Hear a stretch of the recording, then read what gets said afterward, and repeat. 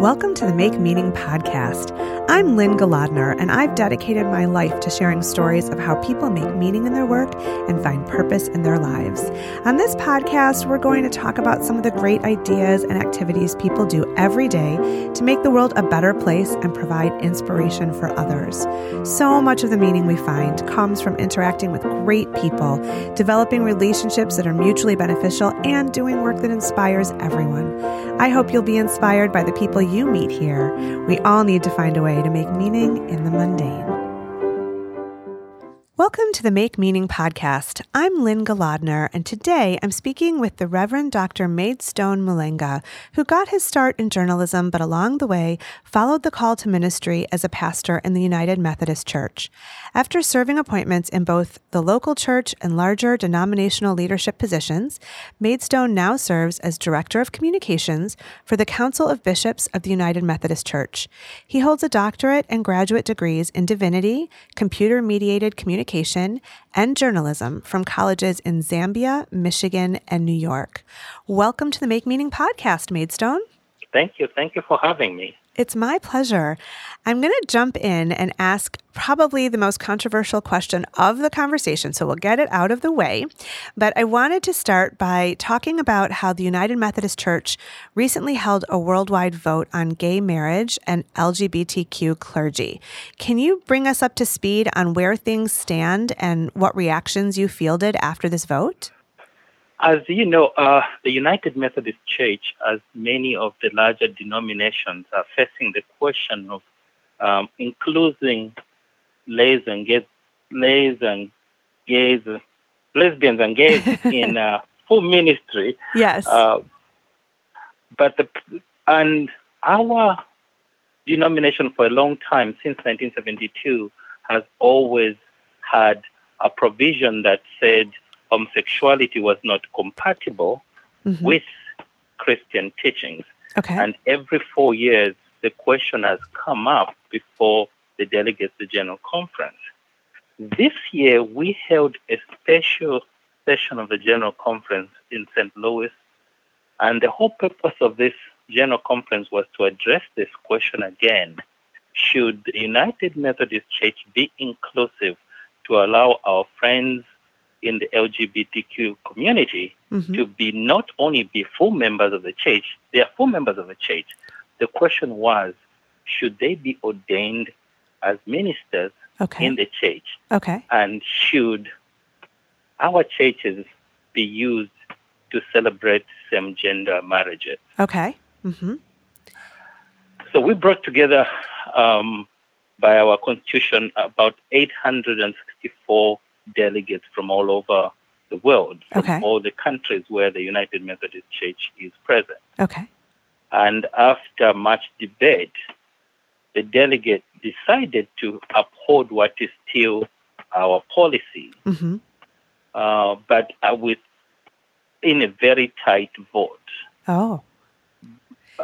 So it really caused a divide, it sounds like, in the church a little bit, yes? Yeah, because there are strong supporters of on both sides. Yes.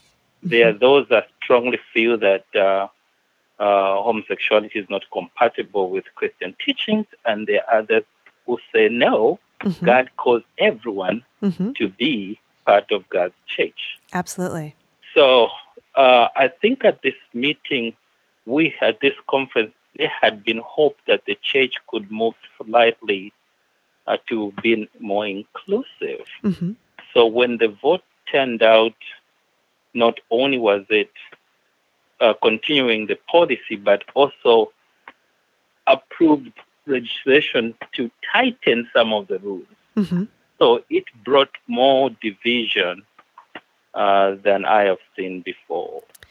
So as the chief communicator for the church, how have you had to navigate those waters, both externally with journalists and others in the community coming to you and saying, what can you say about this? But within the church, because I know that the United Methodist Church is a very open-minded and welcoming church. And so how are you as the communicator trying to bring people together and sort of message that so that everybody does feel welcome and heard? and that's been my main duty as the Director of Communication for the Council of Bishops. These are over 125 bishops throughout the world. And these are the people who lead the church and have to go back to the areas and speak to the people. Sure. So our message has been that the United Methodist Church loves each and every one of God's children. And our message has been that regardless of the vote that was taken, everybody is welcome to be part of the church. And that's why our church provides ways and means in which to challenge decisions of the church. Like even after this decision was made, several petitions have been prepared to be written for the 2020 General Conference that's coming up in May next year. But even before that, in October, our highest court, called the Judicial Council, will be meeting to hear petitions and questions from the General Church. Some of them were questioning how that decision was made, and whether it is in line with our Constitution, which is open and welcoming to all of God's children. Sure. So, well, thank you for that update. I'm so excited to hear from you directly, and I'm sure it has not been an easy path to be the one leading the messaging on such a hot topic. So let's pivot away from that a little bit. And you have such a varied background yourself in the journey that you've followed in your career. Tell me a little bit about, some of sort of your highlights, the positions you've held that have been most inspiring to you along the way. Well, as you noted in my bio, I worked for close to 17 years in journalism in various positions, from reporter to copy editor to a news editor, international editor.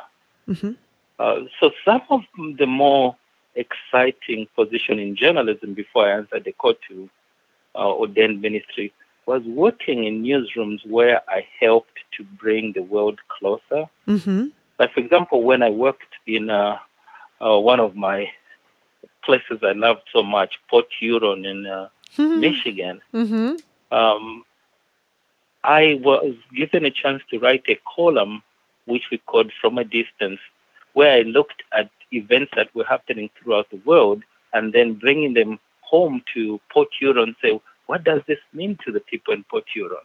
Brilliant. If there's this major international event happening across the world, does it have any impact on the people of Port Huron? Sure. And doing that kind of work was inspiring because not only was I trying to tell everybody that regardless of where you live in the world, we are one. Yes. And events in one part of the world will sometimes, and in other ways, even tremendously affect people who are thousands of miles away. Sure. So doing that kind of work was inspiring. And then when I moved to Rochester, New York, and I was the international editor, I was of course, I was one of the editors on the desk when that dreadful day happened, September 11th. But being part of the team that was putting together a report that was not only explaining what was happening, but showing the impact of how such events will change our lives forever. And as you know, 9/11 has changed our lives completely. Yes. Of course, there's been a lot of hatred on that has been generated. Yes. But our task then was to explain to our readers in Rochester, New York, that the world is one place. Yeah. We are one, and we cannot isolate or insulate ourselves from the events that are happening in the rest of the world. Yeah, it's interesting. So many faith traditions talk about how if you can see that God is in each person, you can't hate them. You find that divine spark in every creation, and that helps you to find common ground. And I wonder. Exactly. Yeah, I wonder, as a faith-based communicator, how you've used your position to communicate ways that different faiths have common ground, that people in different communities can find similarities. Has that been part of your pursuit as a communicator? Yeah, in fact, the Council of Bishops has a portfolio called ecumenical relationship. Mm-hmm. Part of the work of the bishops Mm-hmm. is to work with other faith organizations, Mm-hmm. work in across different faiths. So we have interfaith relationship and we have ecumenical relationships. So we have relationships with other Christian denominations, Uh-huh. trying to show that we are all working for God's purpose. Sure. And then working with other religions or that other faith traditions that may not be Christian. We've worked with the Muslims, we've worked with the Hindus. In fact, yesterday there was an event downstairs here in Washington at our United Methodist building, where there was a united call by leaders of different faiths calling for help for immigrants throughout the world, not only those that are coming from the southern border, but we forget about the immigrants in Europe. We forget about the immigrants that are in Europe, in Asia. Right. So working together with other faith organizations, we try to show that together we actually can solve more problems than if we work on our own. Absolutely. In fact, as a communicator, I believe if you, regardless of your faith tradition, if you see the person you're working with as the face of your God, whoever your God is, if you see that person as your God, you would not harm them. Right. You do everything to help them. Absolutely. It's a beautiful notion, and it's an inspiring way to approach your position, and that's something I wanted to ask you about. Is that you've had, extensive experience in communications as a journalist, and of course in denominational communications, but you're also an ordained minister, and so I'd love to hear a little bit about how those roles dovetail or inform one another. Some people might think that's a huge leap to go from one to the other, but I'm wondering where they might intersect or interweave in some way. I'd love to hear a little bit about, what led you to take on both roles. I see it as this way. In journalism, we tell the story. Sometimes we just say, this is what happened. But in religion and being a pastor, I told the story of God's love and then explained to them or to whoever was in my congregation what they can do about that love. At the core of all this is storytelling. Yes. So in journalism, we told the story maybe from a different perspective, maybe from a different angle. But when I answered the call to ordained ministry, when I finally resisted the call to become a pastor, I realized that if I just told the story and explained the story of love, that is the main theme of any religion, but predominant with Christianity, God's love, Christ's love, the prominent theme in life. If you tell that story well, you change lives. Yeah. And sometimes telling the story, in journalism, we told the story by writing, editing, pictures and videos. But sometimes when I was a pastor in a local church, I realized that sometimes telling the story is just being there. When somebody calls you and say their uncle is in hospital and they don't know what to do. People think ministers always know what to do. Sometimes we don't. But one thing I learned early in my ministerial work is that you don't have to know everything. Just be there and love the people. And so there have been times when I went to visit somebody in a hospital or presiding over a funeral, and I didn't even thought I knew what to say. But at the end of the day, after you show God's love, people appreciate that you have loved them even at the time of a tragic time like a funeral. So to me, the two careers are not really different. It's about telling the story. Sometimes you let the people tell their story. Sometimes you help them with their story. Sometimes you tell the story by just being there. I love that. That's really beautiful. You know, we, in our business, we focus on storytelling as the way to market a business or nonprofit. And so we work with a lot of companies and organizations to articulate which words and which concepts need to be told consistently through all their communication channels. And I wonder what it is about story that is so connecting, that it just, I mean, it works. When we do this with companies and nonprofits, it always works, because when you get to the humans behind the work you do, or the inspiration that led to the starting of a company or something like that, it makes it more relatable and accessible for people. And so then it's not just a transaction, it's a connection. We always talk about mutual benefit. You know, it's not just what's in it for the organization, but what's in it for the recipient as well.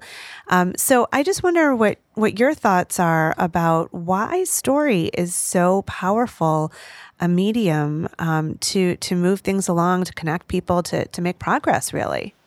Because, like you said, I think once you tell a story, every story has a human aspect to it. It is one thing to say 17 bicycles were donated to this rural village.